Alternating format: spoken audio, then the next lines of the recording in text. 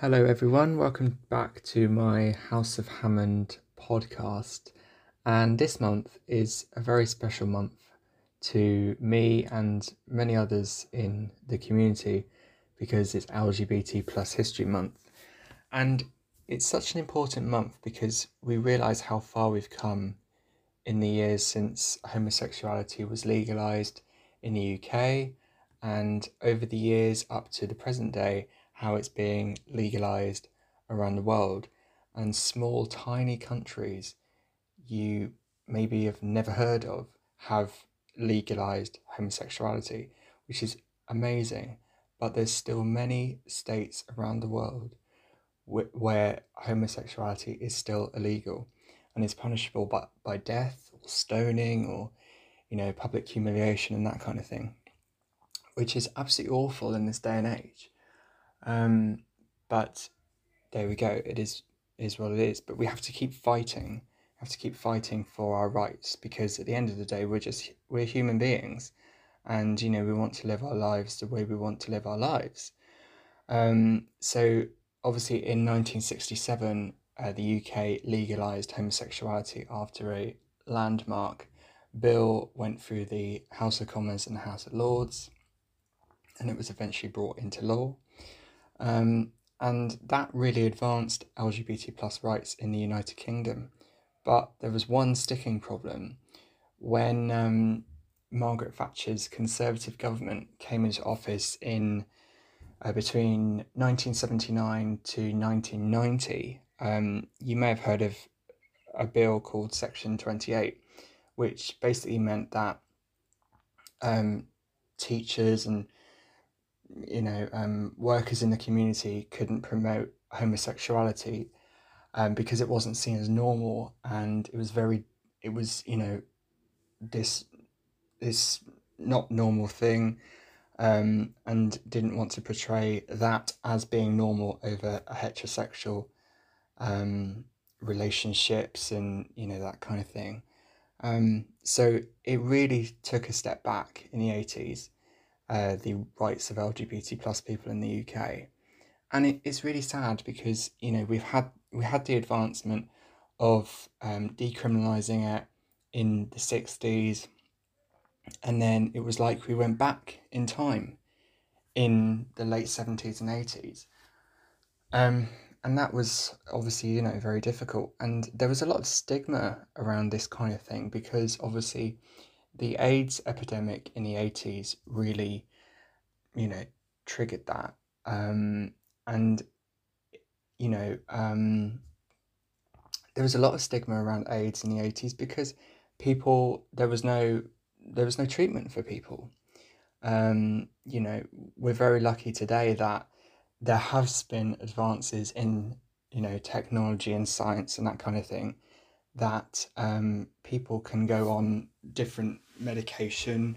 You can get it on prescription now. It's free, I think, on the NHS, which is brilliant. And you know we could have obviously saved many deaths in the 80s, right up until, in fact, the early 2000s. Had treatment been available then, but it wasn't. And, we have to look to the future. And thank goodness we've made these advances that allowed us to find different medicines.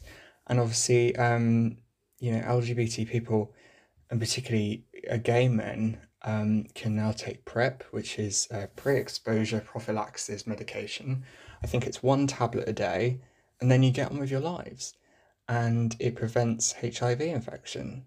Um, I think it's still advised that you wear protection, like you normally would, but it does protect you from getting HIV/AIDS should something happen with the contraception, for example. So it's like a safety net, and it's very good, very good. I've heard people benefiting from it, but this was particularly highlighted in the recent series It's a Sin on Channel 4, which was such an amazing watch, and it really showcased how attitudes have changed towards LGBT people, but also how it was set in the 80s during the AIDS epidemic, and how attitudes were so different back then to what they are now.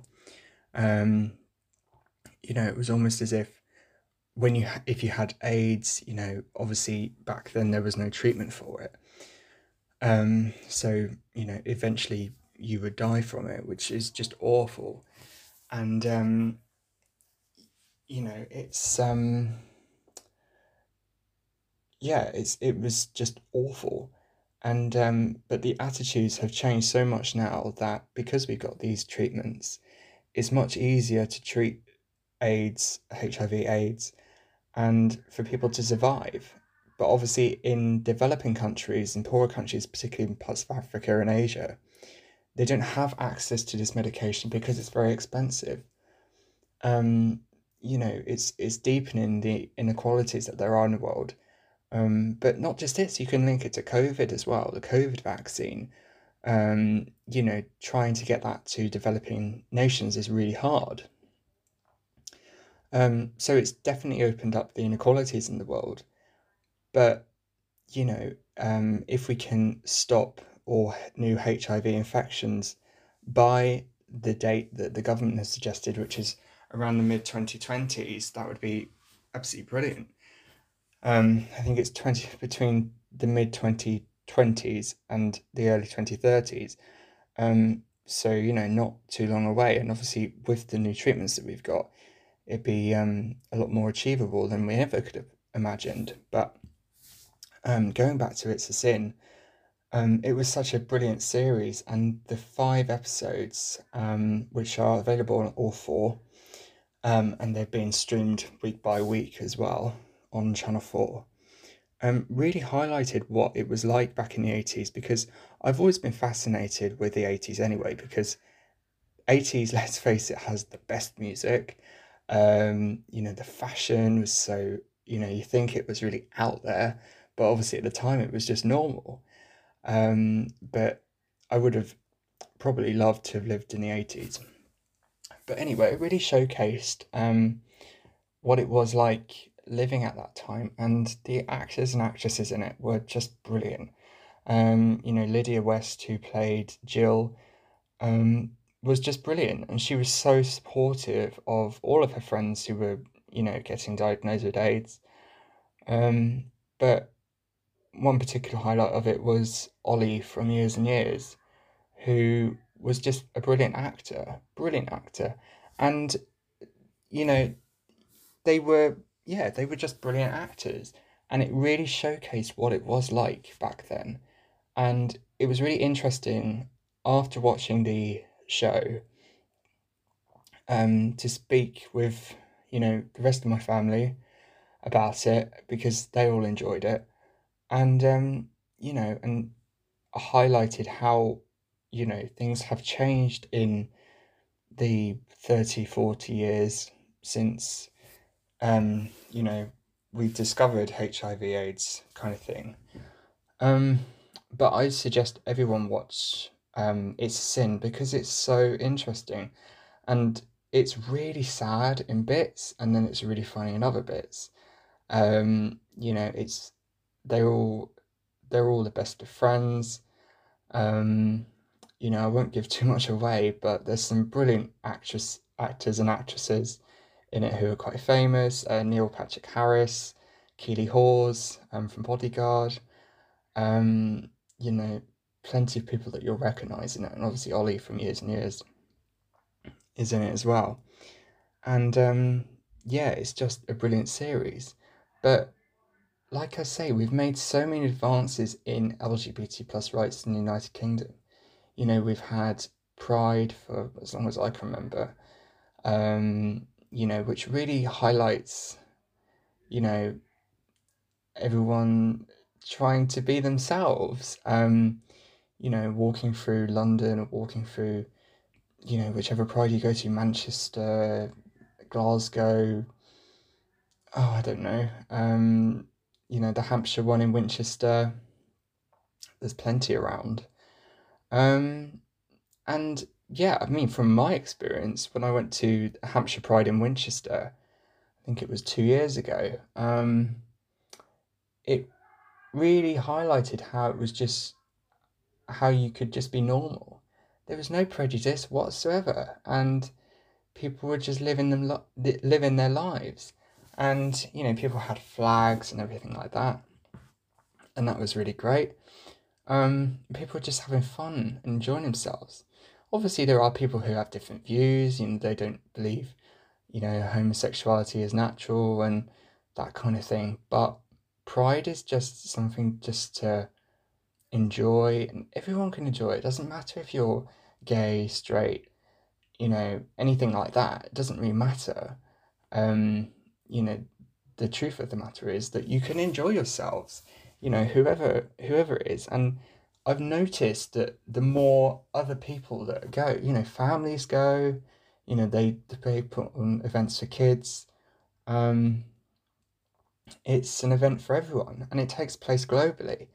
There's prides in the States, in parts of Europe, Paris, Madrid, Barcelona, Benidorm, um, the islands in Spain and France, and Italy and those sorts of places. But obviously, like I was saying before, there are still places where this, being gay, being lesbian, being on within the LGBT community has some consequences around the world, particularly in Arab states where it's punishable by death, which you would think now, we're in 2021, um, and this is still going on, but mostly because their belief system is, uh, Muslim and other religions, which are quite closely linked. A lot of them believe that homosexuality is a sin. It's not natural. We shouldn't teach children that it's normal, which I think is really sad because, I feel lucky to live in the UK where it's quite a liberal country. We're very socially liberal on things. You know, 2013 in the coalition government between the Conservatives and the Liberal Democrats, brought through same-sex marriage. There was a lot of stiff opposition to that, but nevertheless, it did sail through the House of Commons and did eventually become law, I think in early 2014. Um, and yeah, people have been able to convert from civil partnerships into marriages or just go straight into marriage, which I think is brilliant. And it really shows that, you know, no matter your sexuality, whether you are straight or you're gay or whatever, or trans or anything like that, um, you're valued in our society, and that I think is brilliant, and it just shows how far we've come. Um, so yeah, I definitely say that. Um, but yeah, I think we're making very good progress. Um, Obviously there are still things that we need to do. We'll never stop fighting, that kind of thing. Um, and yeah, but I think we've made some brilliant advances in behavior and attitude towards this. But obviously there's always going to be opposition. That's fair enough. It's a big issue. Um, but I think we can be proud as a country, and indeed for the majority of the world in the advances we've had in views on this, because it was very common in the early days in like the 50s, 60s, and even the 70s, into the 80s as well.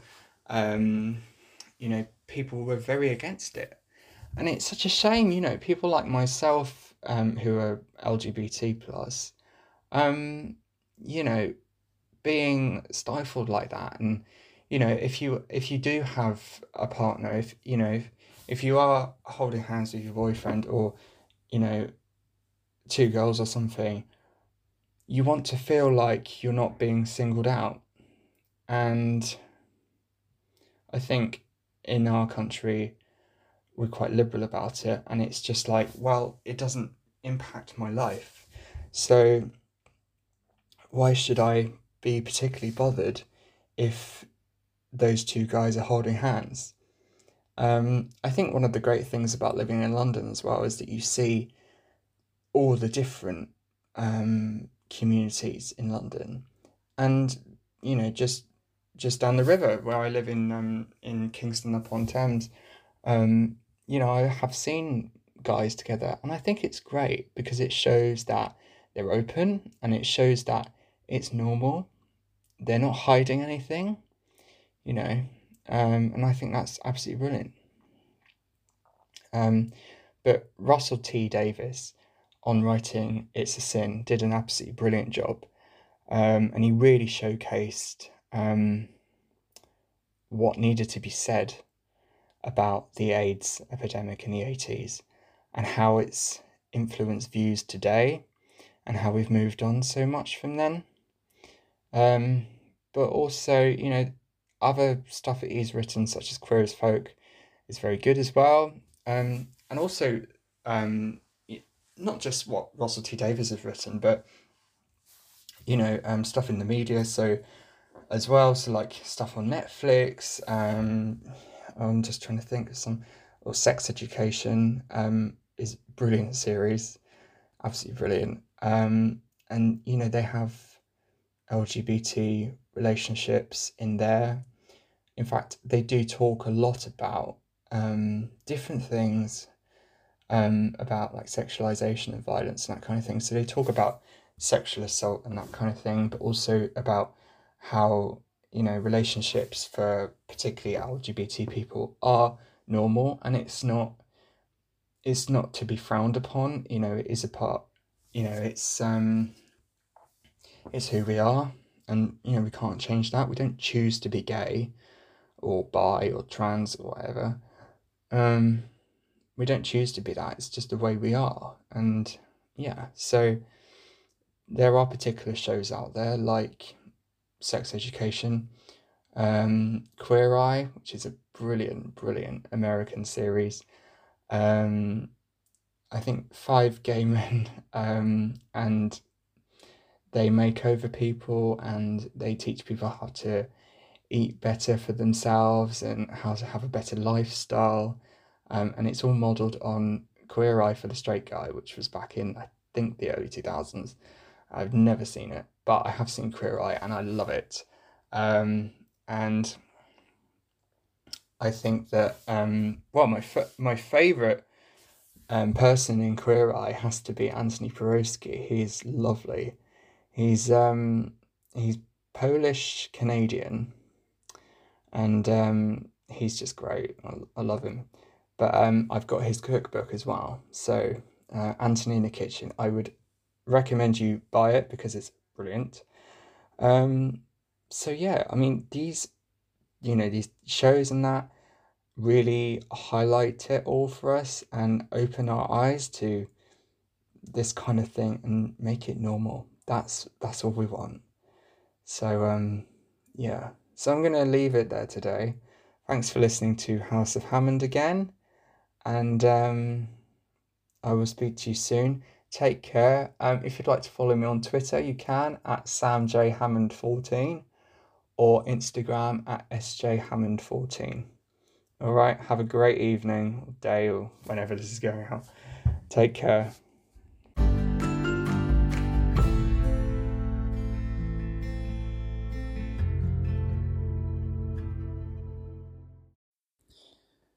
Thank you for listening to House of Hammond today. You can catch the rest of our episodes, which has the House of Hammond trailer, and the other episode, which is all about the EU and the AstraZeneca crisis and the arguments that they had, but also about the inauguration of President Biden. So do have a listen if you're interested.